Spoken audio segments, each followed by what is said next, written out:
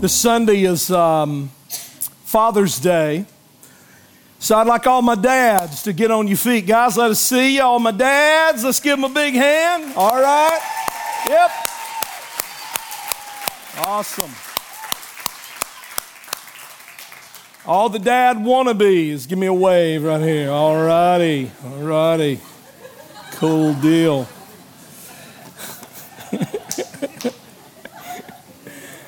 I hate I missed that. Hey guys, I know we had a sort of a long video tonight, but that one was okay to be a little long, wasn't it? Can I tell you that we've got another one for you because of the passion and the vision of our youth pastor, our student ministries pastor, Jared Grantham, who you've all seen him lead worship here at the Bridge. He's also our youth pastor. And he led our kids and a team of adults to reach out to a family in need.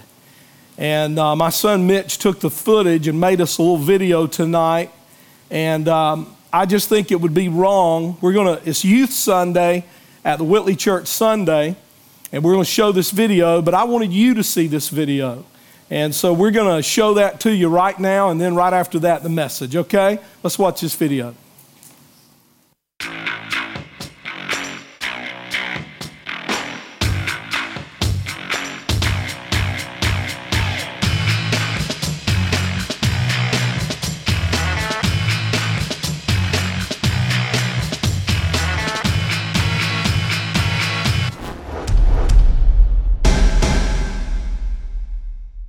We took on about 10 weeks ago a thing called T3 Challenge, and it just challenges us to use our time, our talent, and our treasure.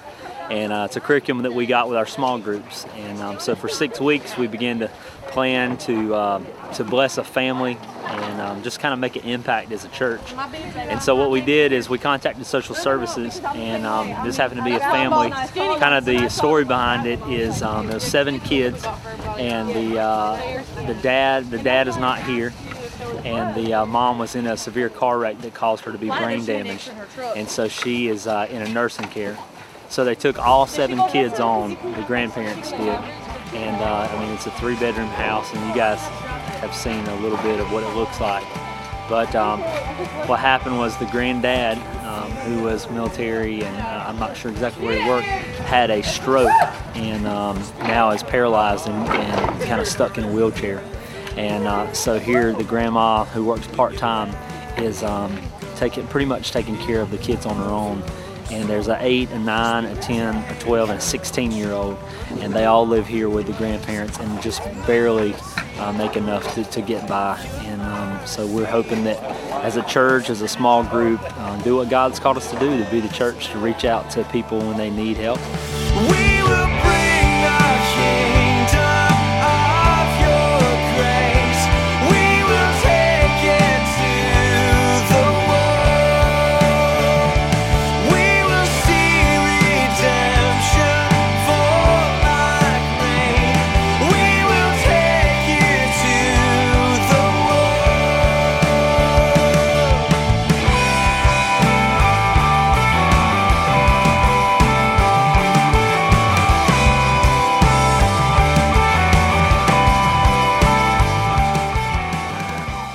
My story starts in 2007.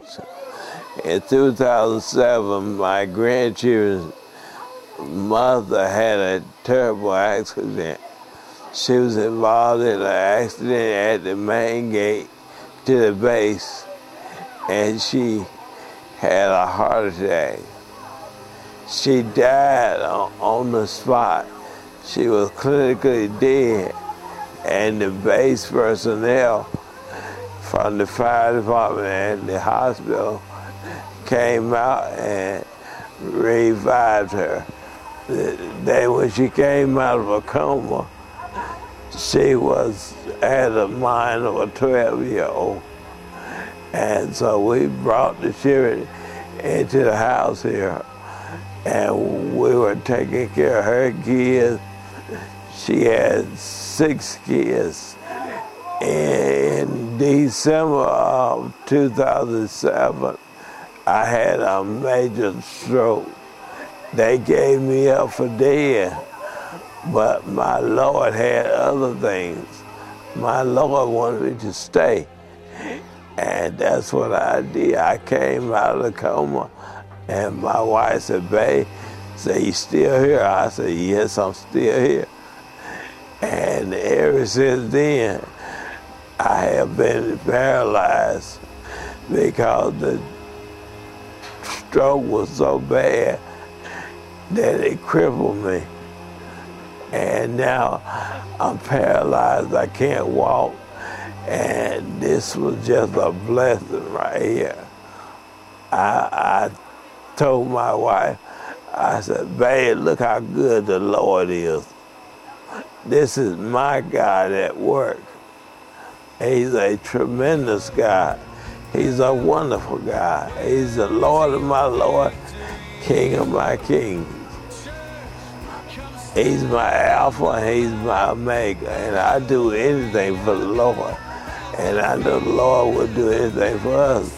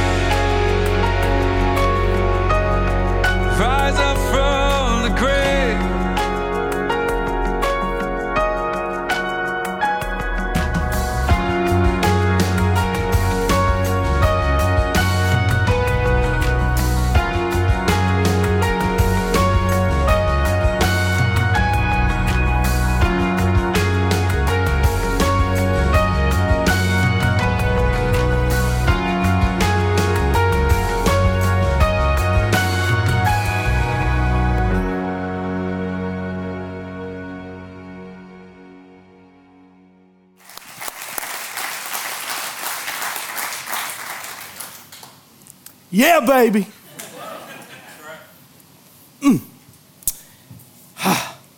See, that's where my heart is. I love it when we come in here. I love it when we do what we're doing tonight, but it ain't about this. It's about that. It is about that. And being Jesus. You can go and preach Jesus all you want to, but if a man's hungry, you got to feed him first. He can't hear your message until you feed him, until you take care of his wounds. What a great video, and so proud of Jared and Amanda and what they're doing for our church and for our kids, and just thank God for them, okay? Let me suck it up and get it together here. Okay. Oh, man. That's what I want the heart of this church to be, man. I'm telling you, if you wonder ever what my vision and my passion is, it is to be Jesus. To be Jesus. I found a quote this week. Some of y'all may have seen it. I put it on Facebook. It said, what's wrong with most churches is that we love to have the barn dance, but nobody wants to go work in the field. And you got to go work in the field. The barn dance is great. Love the barn dance. Amen? Love it. But you got to go get that harvest in. Then you can come and celebrate. That's why so many churches today, their celebrations are empty. Hey, listen, I've been a pastor that pastored like that, but God has turned my heart. And I understand that we have no right to celebrate till we have gone out and worked that harvest and brought those people in. We're so glad y'all are here tonight, and I know it's kind of tight. You're kind of packed in tight tonight, and I appreciate you being willing to sit like that.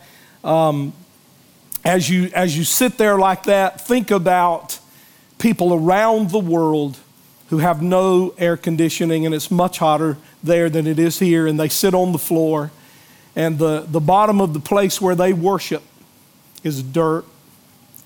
And here I go again. So be thankful. Be thankful. Amen. We are in a series on the last days. Hey, did Mitchell Grantham do a great job last week for you? Wasn't that great? I'm telling you, boy, that guy's, he's got a lot of knowledge up there in that noggin of his. Ain't much hair on it, but he sure knows a lot of stuff. And we love Mitchell, and he's a great teacher. Let's look in Genesis tonight as we continue the message that I have for you. Mitchell will be back, and he'll be sharing some more with you this summer. But let's look at this story of Enoch tonight in Genesis 5, verses 21 through 24. And I know it may sound strange to think that we're talking about the last days and we're starting at the front of the book. Because, you know, the book that talks about the last days is at the back of the book. I got to tell you something, guys. You can really find something about the last days in, I've never heard this said, but I'm about to say it. Probably in every book of the Bible, there's some reference or type or picture of the end times, the last days. The Orthodox Jew, they tell me, many of them stand on their tiptoes and look across the horizon several times a day as they wait for the Messiah to come the first time, because they do not believe he has come the first time. Of course, we know Jesus was, is, and will forever be Messiah, so we know he has come the first time. But it is our responsibility to stand on our tiptoes and look for him to come the second time. Jesus is coming again, and we're going to talk about that and preach about that. Because we would do you an injustice if we did not. And this church would not be a balanced church. And I'll tell you something that concerns me a little bit, and it's not a criticism, it's just a concern, is that I see churches that are trying to be relevant, and we want to be relevant. But in being relevant, sometimes we leave out some of the most important doctrines and theologies and teachings of the Bible. I believe that we can preach on any topic in the Bible and make it relevant. Here's how relevant it is to you. He's coming back, and you better be ready. That's pretty relevant right there. That gets down where you live, don't it? So are you? Yes. Are you ready? Have you accepted Christ into your heart? Because it is not your goodness. It's not your good deeds. It is not being a good man that makes you one of God's people. Being a good person and being God's people, one of God's children, isn't the same thing. And it's important that you understand that. So let's talk about the end times, and let's talk about it from the book of Genesis as we talk about this man named Enoch. The Bible says in Genesis 5, 21 through 24, when Enoch was 65 years old, his son Methuselah was born. After the birth of Methuselah, Enoch lived another 300 years in close fellowship with God. And after he had lived 300 years, he had other sons and daughters. He is the man. Come on, guys. Ooh, yeah. Enoch is the man. Verse 23, Enoch lived 365 years in all. He died a young man, really, he did. He died a young man back in that day because his son Methuselah lived to be 969 years old. Actually, Enoch didn't die. The Bible says in verse 24, he enjoyed a close relationship with God throughout his life. Then suddenly he disappeared because God took him. We're breaking this message up into three sections. The first section is Enoch and his times. Enoch and his times. In other words, Enoch and the time he lived in, the setting of the time that he lived in. And then we'll talk about next week Enoch and his testimony. And then Enoch and his translation, okay? But tonight I want to lay some more groundwork as it relates to Enoch and his times. Why is it important to understand the times in which Enoch lived? And here's why. Because Enoch, I believe, is a picture and a prophecy of what, or Genesis 5 and in the times of Enoch are a picture and a prophecy of what the times will be like for us when we are taken away. Enoch was taken away. Well, you have to ask yourself, why? I mean, God doesn't just do tricks. You remember when Jesus was in the wilderness for 40 days and 40 nights, and Satan came to him and tried to get him to do tricks. He said, if you're the Son of God, jump down from the pinnacle of the temple and you'll come floating down. Angels will catch you and you'll come floating down. And he wanted Jesus to appeal. He wanted to appeal to that part of Jesus, the pride. But Jesus wouldn't do it. Every time, and this is important for you to remember, off the subject, but very important. In temptation, how did Jesus win the temptation? Do you understand from your pastor tonight that temptation is not a sin? Temptation is not a sin. It is only a sin when you give in to that temptation. It becomes a sin in your life. Jesus was tempted and he won the battle of temptation through the scriptures. Every time Satan tempted him, he said 3 words. What? It is written. And that's why it is so important that we have the Word of God in us, because it is a weapon in your hand. Praise is a weapon. Prayer is a weapon. And the Word of God is a mighty, mighty sword and weapon in your hand. We were walking in tonight and a beautiful young couple was coming up and they both had big Bible. I love people with big Bibles. I love big Bibles and I cannot lie. I love...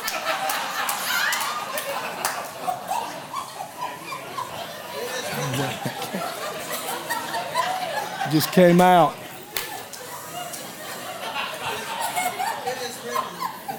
Let us be dismissed.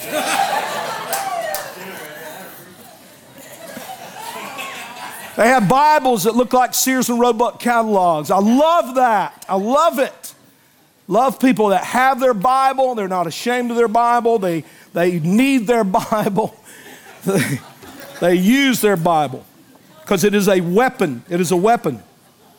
So Enoch and his times, the reason we need to study that is because there is a reason why God just looked down and plucked Enoch off the earth like a flower and brought him up to heaven.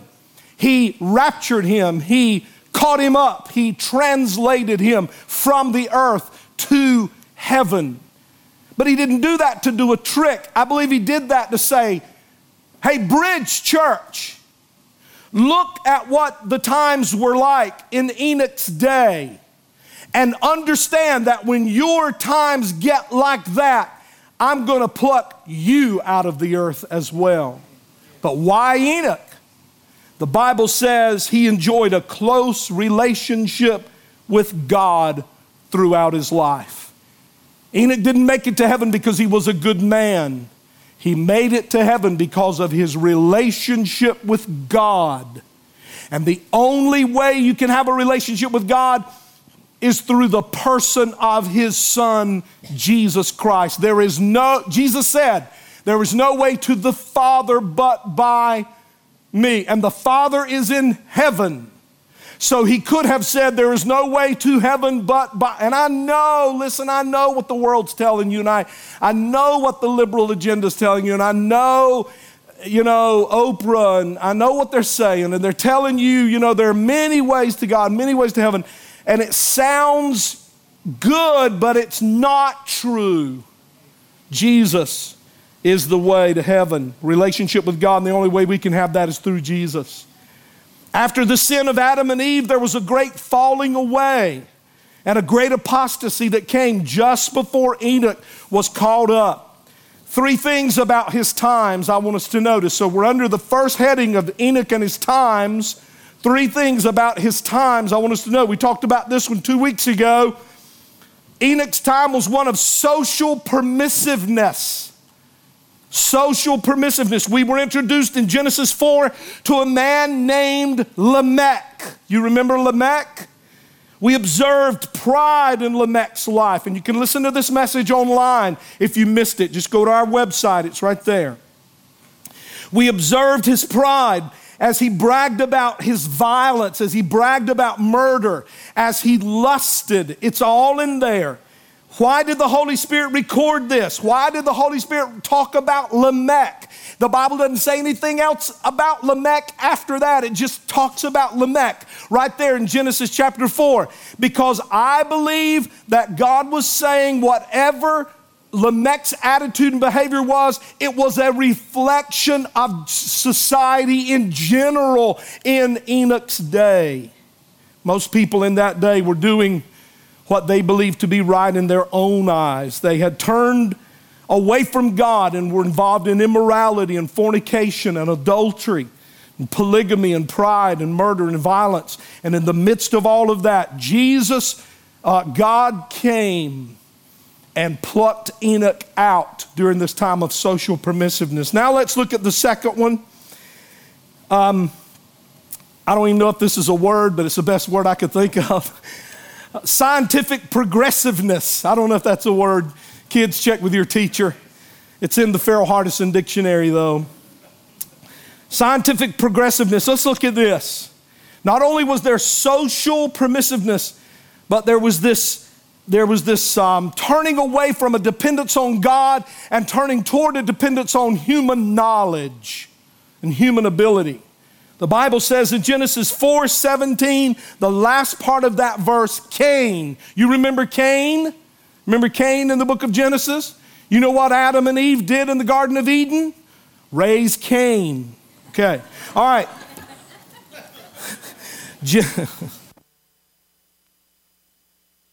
Genesis 4:17 says Cain was then building a city. Look at this. This is not in the, you know, we read the Bible and we just glance over stuff. Why? Nothing is in the Bible just to be there. Everything that's in the Bible is there for a reason. For a reason. Cain was then building a city. And he named it after his son Enoch. Now, this wasn't the same Enoch. This was another Enoch. But he named it after his son Enoch. So it tells us that men were beginning to build these great metropolises and people were moving into these cities.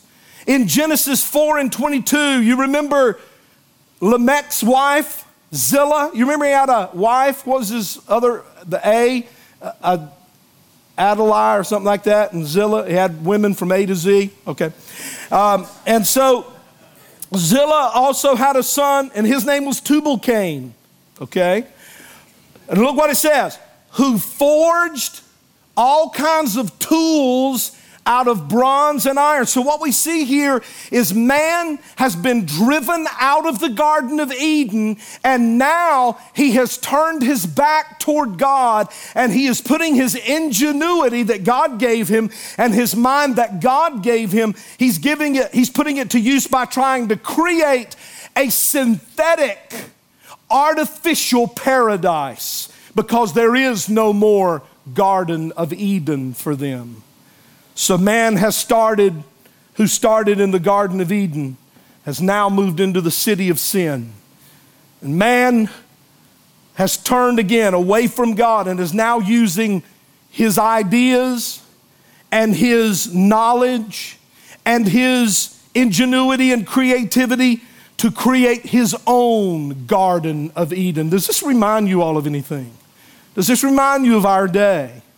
As we look around at the things we build and the things we create as man tries to build a paradise here on the earth because he will not follow God. God gave man the ability to come up with these ideas and the ideas we have and the beautiful things we see. The creativity of the people of Disney, the creativity of the people that we see in Hollywood and that we see on our televisions. It's amazing, the creativity and the ideas and the knowledge that God has given man. But these things, listen to me, they were given to man so that man would serve God with these things.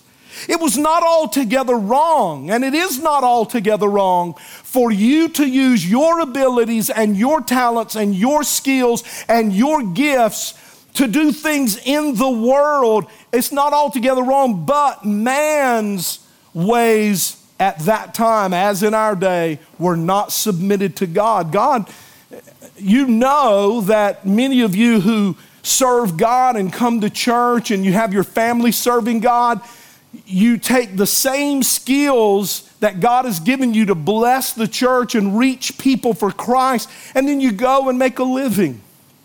You use those same skills. God lets you go out into the world and make a living with those. But I'm telling you, this is where we get messed up. It's when we begin to use our talents and gifts and abilities primarily for ourselves and to make a living and to have nice things in this world. I'm not against nice things, and I'm not against success, and I'm not against you having nice things, and I'm not against you being blessed financially. My point is, remember that the primary reason for your gifts and talents and abilities and skills were that you might use them first to build his kingdom in this world. And the people said. The third thing that we see in Enoch's day, I couldn't get too creative with this one, I tried to, but we see the social permissiveness, we see the scientific progressiveness, and now we see spiritual pride. Spiritual pride. We see the faith, listen to this now, that was given to Adam.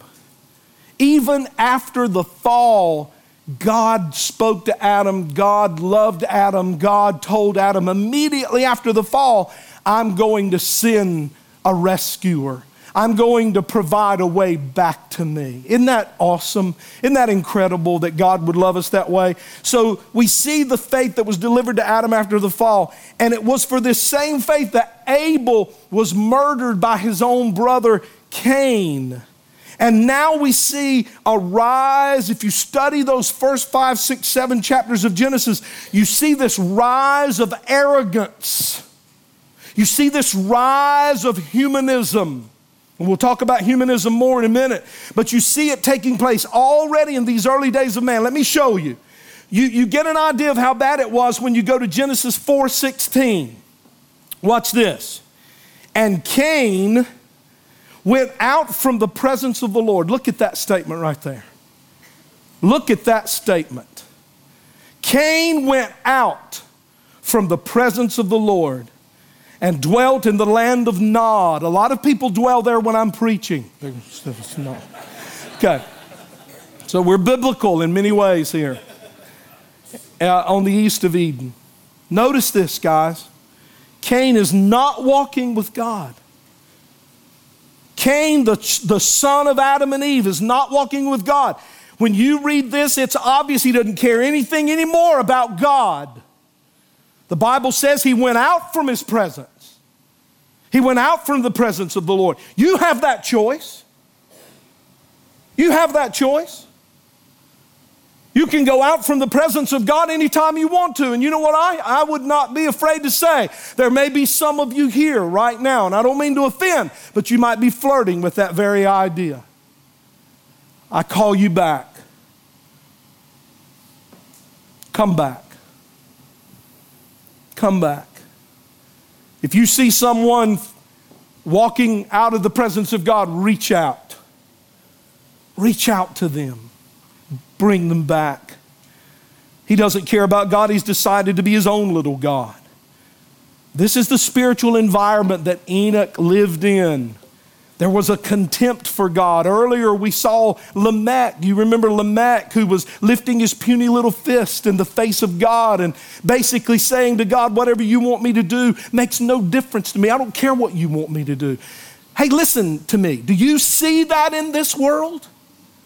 Do you see that in this world? Do you see us now printing and I don't mean to get political here, but do you see us now printing the Pledge of Allegiance, and under God now beginning to be left out of the Pledge of Allegiance? Kids saying the Pledge of Allegiance, but leaving that out. We see in our day a turning away from God the way we've never seen it. Now we were promised in the Word of God that in the last days, two very diametrically different things would happen. He told us in the last days there would be a tremendous falling away, but he also said, I will pour my Spirit out upon all flesh, and there will be a great revival. I don't know about you, but I see it happening. I read and probably more than Millie wishes I would, but I read so much in the news, in the secular media, but I also read a lot of Christian media, and there are revivals going on all over the world. Miracles are happening. There's a revival going on in China right now, being led by teenagers. Their lives are being threatened. At the same time, we see revival breaking out in a place where they would kill you if they found you serving God. We see a falling away happening in a nation right here where you can worship God and love Him anytime you want to, any way you want to. Ladies and gentlemen, it is my job as your pastor to call to your attention tonight that we are looking at the same kind of setting today that was in the day of Enoch. And Jesus raptured him. We know that it got bad because 2 chapters later in Genesis 6 and 5, look what it says. It says, then the Lord saw that the wickedness of man was great upon the earth. Can I ask you something? When God looks down now, you think He says the same thing?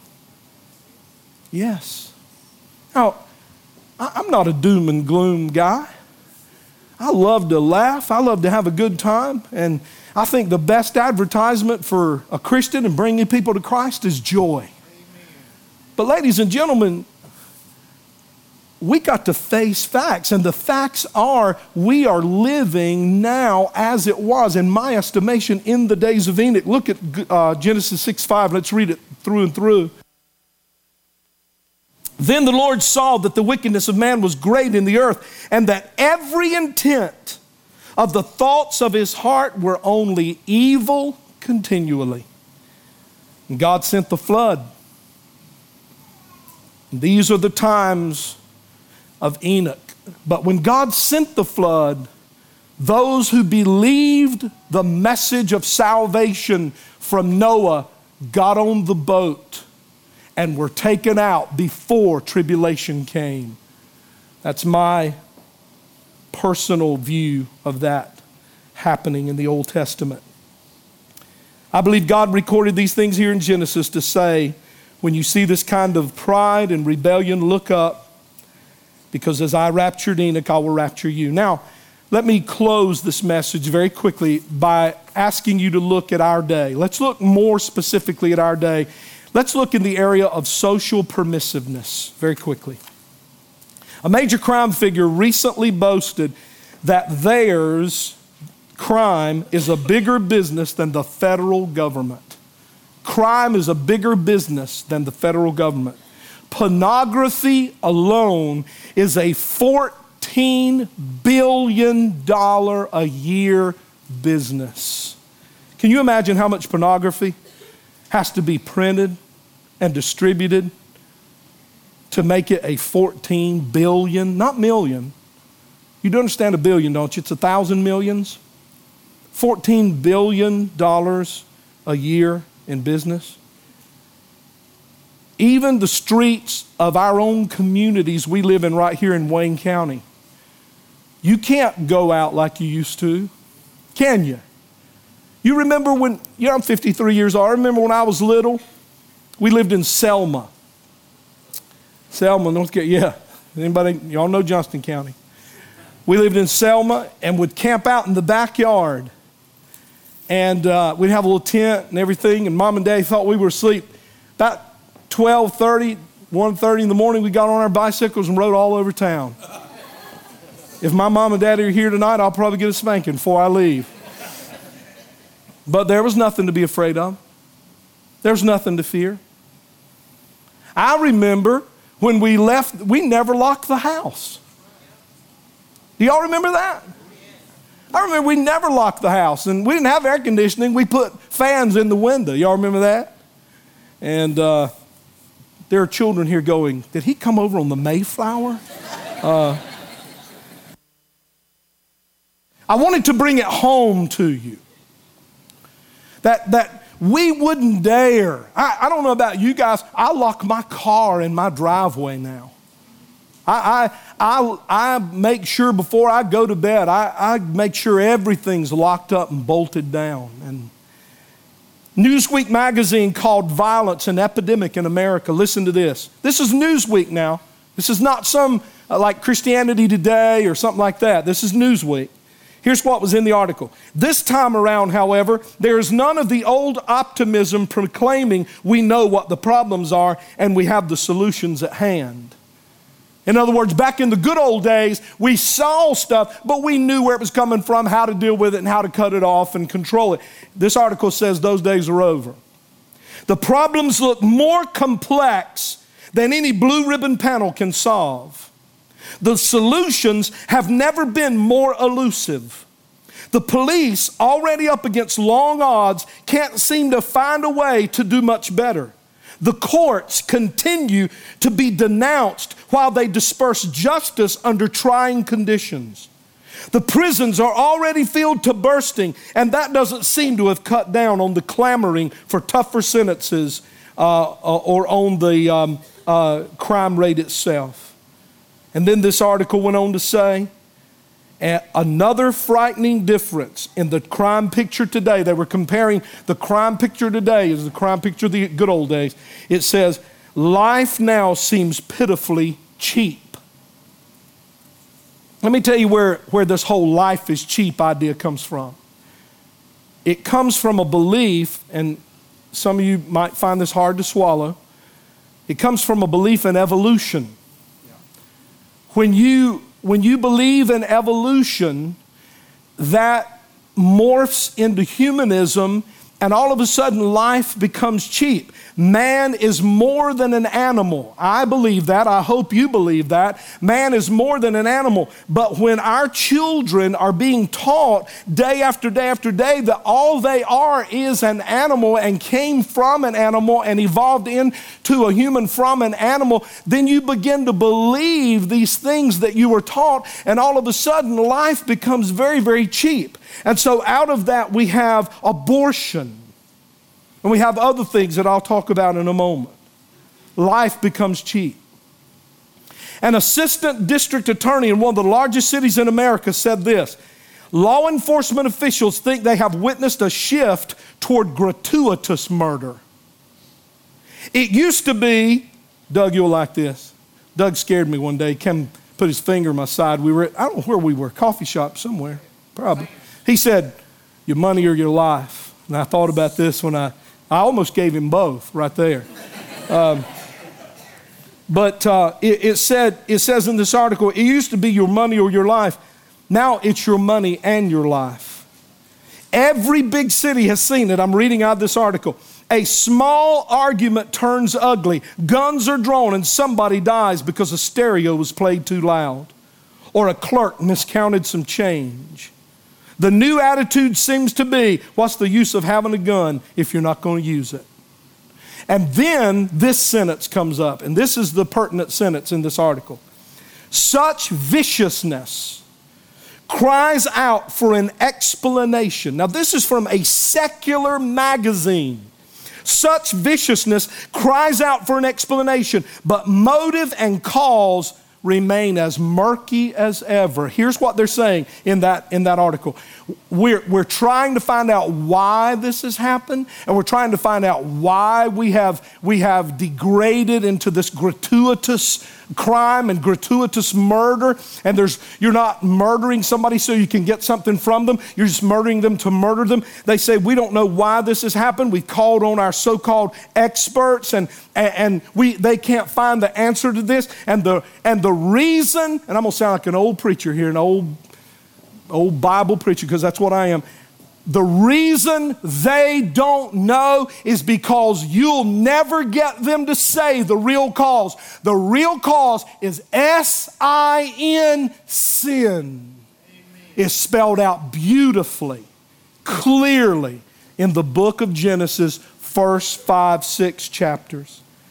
Let me ask you something. What news media, what leading university is going to stand up and make this statement? The heart of the human problem is the problem of the human heart. That's the heart of the problem, is the human heart. The Bible says the heart of man is deceitful above all things and desperately wicked. The executive deputy chief of the Detroit Police Department said this. He said, I went to school for 8 years to get my PhD in criminology. It took me that long to learn that we don't know much of anything about why people do the things they do. No answers. You see, humans think they can come up with the answer to everything. Ladies and gentlemen, we live in a day, and we're not going to think our way out of this one. We're not going to study our way out of this one. Jesus is coming. He's coming. So what about scientific progressiveness in our day? Isn't it amazing how much we've learned and how foolish and ignorant we remain as humans? Isn't it amazing? I thought we could do everything, didn't you? And now we have a pipe in the bottom of the ocean leaking oil, and we don't know what to do. We don't know what in the world to do. We don't know how to fix it. Ladies and gentlemen, they are saying privately that they don't know if they will ever stop it. They showed today on the news that if this thing can't be stopped, oil will end up on the shores of this state and even in Europe, based on how the water flows and all of that current stuff that they study. Oil that's in the Gulf is going to end up in Europe. Because listen to me, man doesn't have the answer to everything. He doesn't have the answer to everything. And God is showing us that. Back in Enoch's day, they were learning about the secrets of the earth. They were discovering these things and making things. They became creators and inventors of many things. But listen to this now, at the very same time that they were coming up with these inventions, and at the very same time that they were creating these tools and they were beginning to mine the earth and they were going to go in there and get all these minerals out. And you remember I read those verses earlier? Cain was building a city, and then it talked about Zillah's son, Tubal-Cain. He was building, he was making tools and he was forging. So for that time, it was high tech. That was talking about the high tech, cutting edge technology of that time. And in the middle, listen to me, in the middle of all this cutting edge inventions and high tech and all this stuff, the morality of the civilization was going down, down, down, down. At the very same time, man's mind was being expanded and man was learning and man was creating and man was doing incredible, amazing things. Morally, he was going down the toilet. I'm talking about Enoch's day. Some of y'all thought I was talking about, I am talking about now. I am. I'm talking about Enoch's day and our day. Here's what we've come up with through scientific progress. Abortion. You know, you may be here tonight and go, I got to tell you something, Pastor. I've got a whole different idea on abortion than you do. You know what? I got a feeling if you were in a doctor's office when an abortion was performed and you sat right there and watched it on that screen when they inserted that vacuum cleaner in there and ripped that little body apart and pulled it out of that woman, I got a feeling you'd have a different idea. I'm sorry. Let me chill. Back in that day, in Enoch's day, they were going downhill. We're going euthanasia. There's discussion about when people get a certain age and they can't contribute anymore. We just need to cut off all life support, all medications, all everything. And I'm not trying to get political here, but ladies and gentlemen, this health care deal, it's got it right in there. It's right in there. How that a person will be looked at and they'll be evaluated and it'll be determined whether they're worthy to have a breathing tube, or whether they're worthy to have medication, or whether they're, and there's already been talk, and even the highest leaders of our nation have said, just make them comfortable and just let them go into eternity. When you start treating life like that, you start developing babies through test tubes and for the purpose of genetic engineering so you can create a perfect little race. All of this stuff, guys, is out on the table. All of this stuff is happening, and it's being funded by our tax dollars. And I'm not a conspiracy guy, but you gotta face what's happening. Human cloning is still being discussed. Creating some kind of human or semi-human, only God knows. All of this in the name of scientific progress. Let me close with this. What about spiritual pride in our day that Enoch had? We got it in our day? Absolutely. You know what the leading religion in America is today? You know what it is? It's humanism. It's humanism. Humanism is when man turns away from God and also turns away from idols and stands in front of a mirror and begins to worship himself. Celebrities today are the evangelist.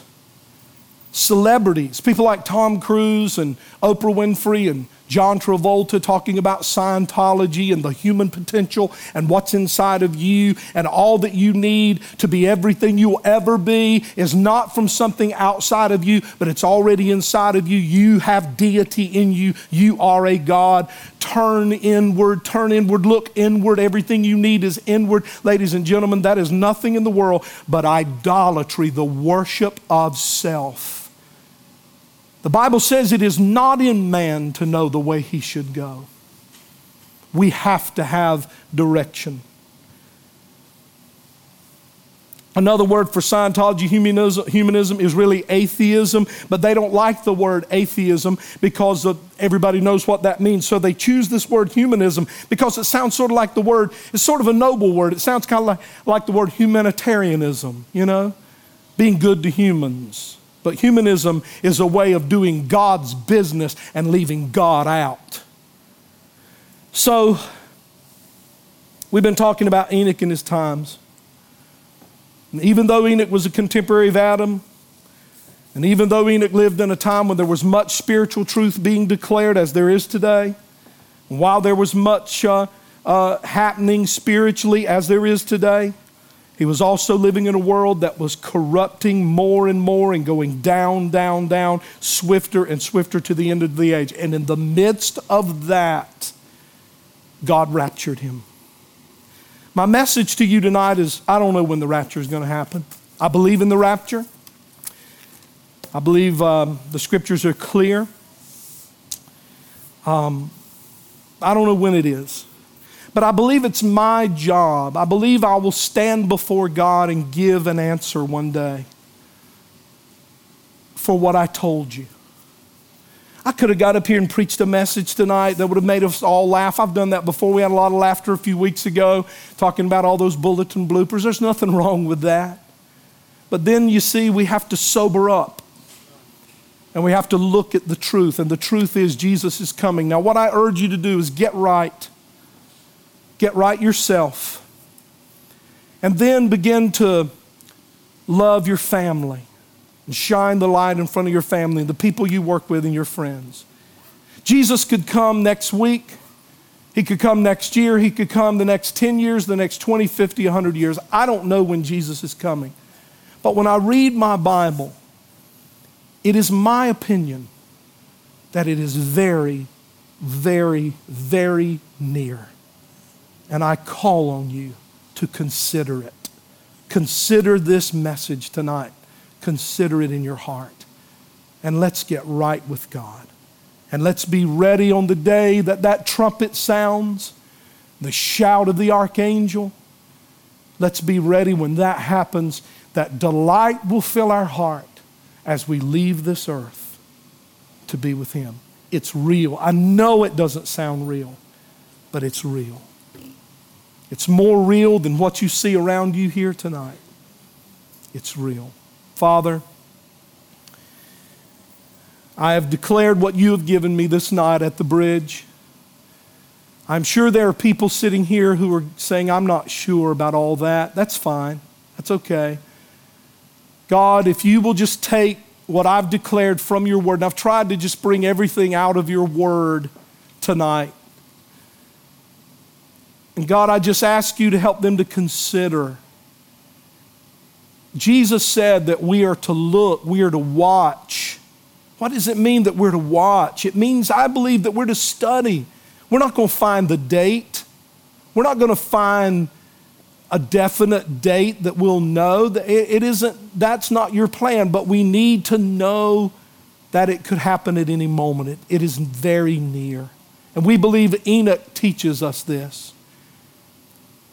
If there's someone here tonight who isn't sure whether they're ready to meet God, let me just lead you in a prayer. Maybe you're sitting here tonight, your eyes are closed, your head is bowed. And maybe you're sitting here tonight going, I'm ready to make things right.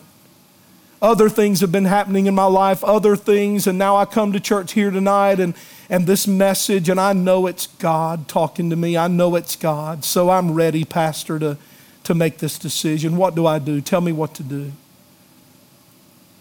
You pray a prayer of sincerity. You pray a prayer deep from within your heart. You recognize that you're lost. You recognize that you cannot be made right with God by anything that you do yourself. You can't be good enough. You can't make yourself good enough. You can't do enough good things to be right with God. You have to come to Jesus. You have to ask Jesus to come into your life, to save you, to forgive you, to live in you. So I want everybody tonight, even if you're a Christian, I want you to pray this out loud so we will not cause any embarrassment for that person who may be praying it to receive Christ. And let's pray this out loud tonight, and let's make it deep, deep from our heart. Will you pray this with me out loud? Dear Lord, you gave your Son.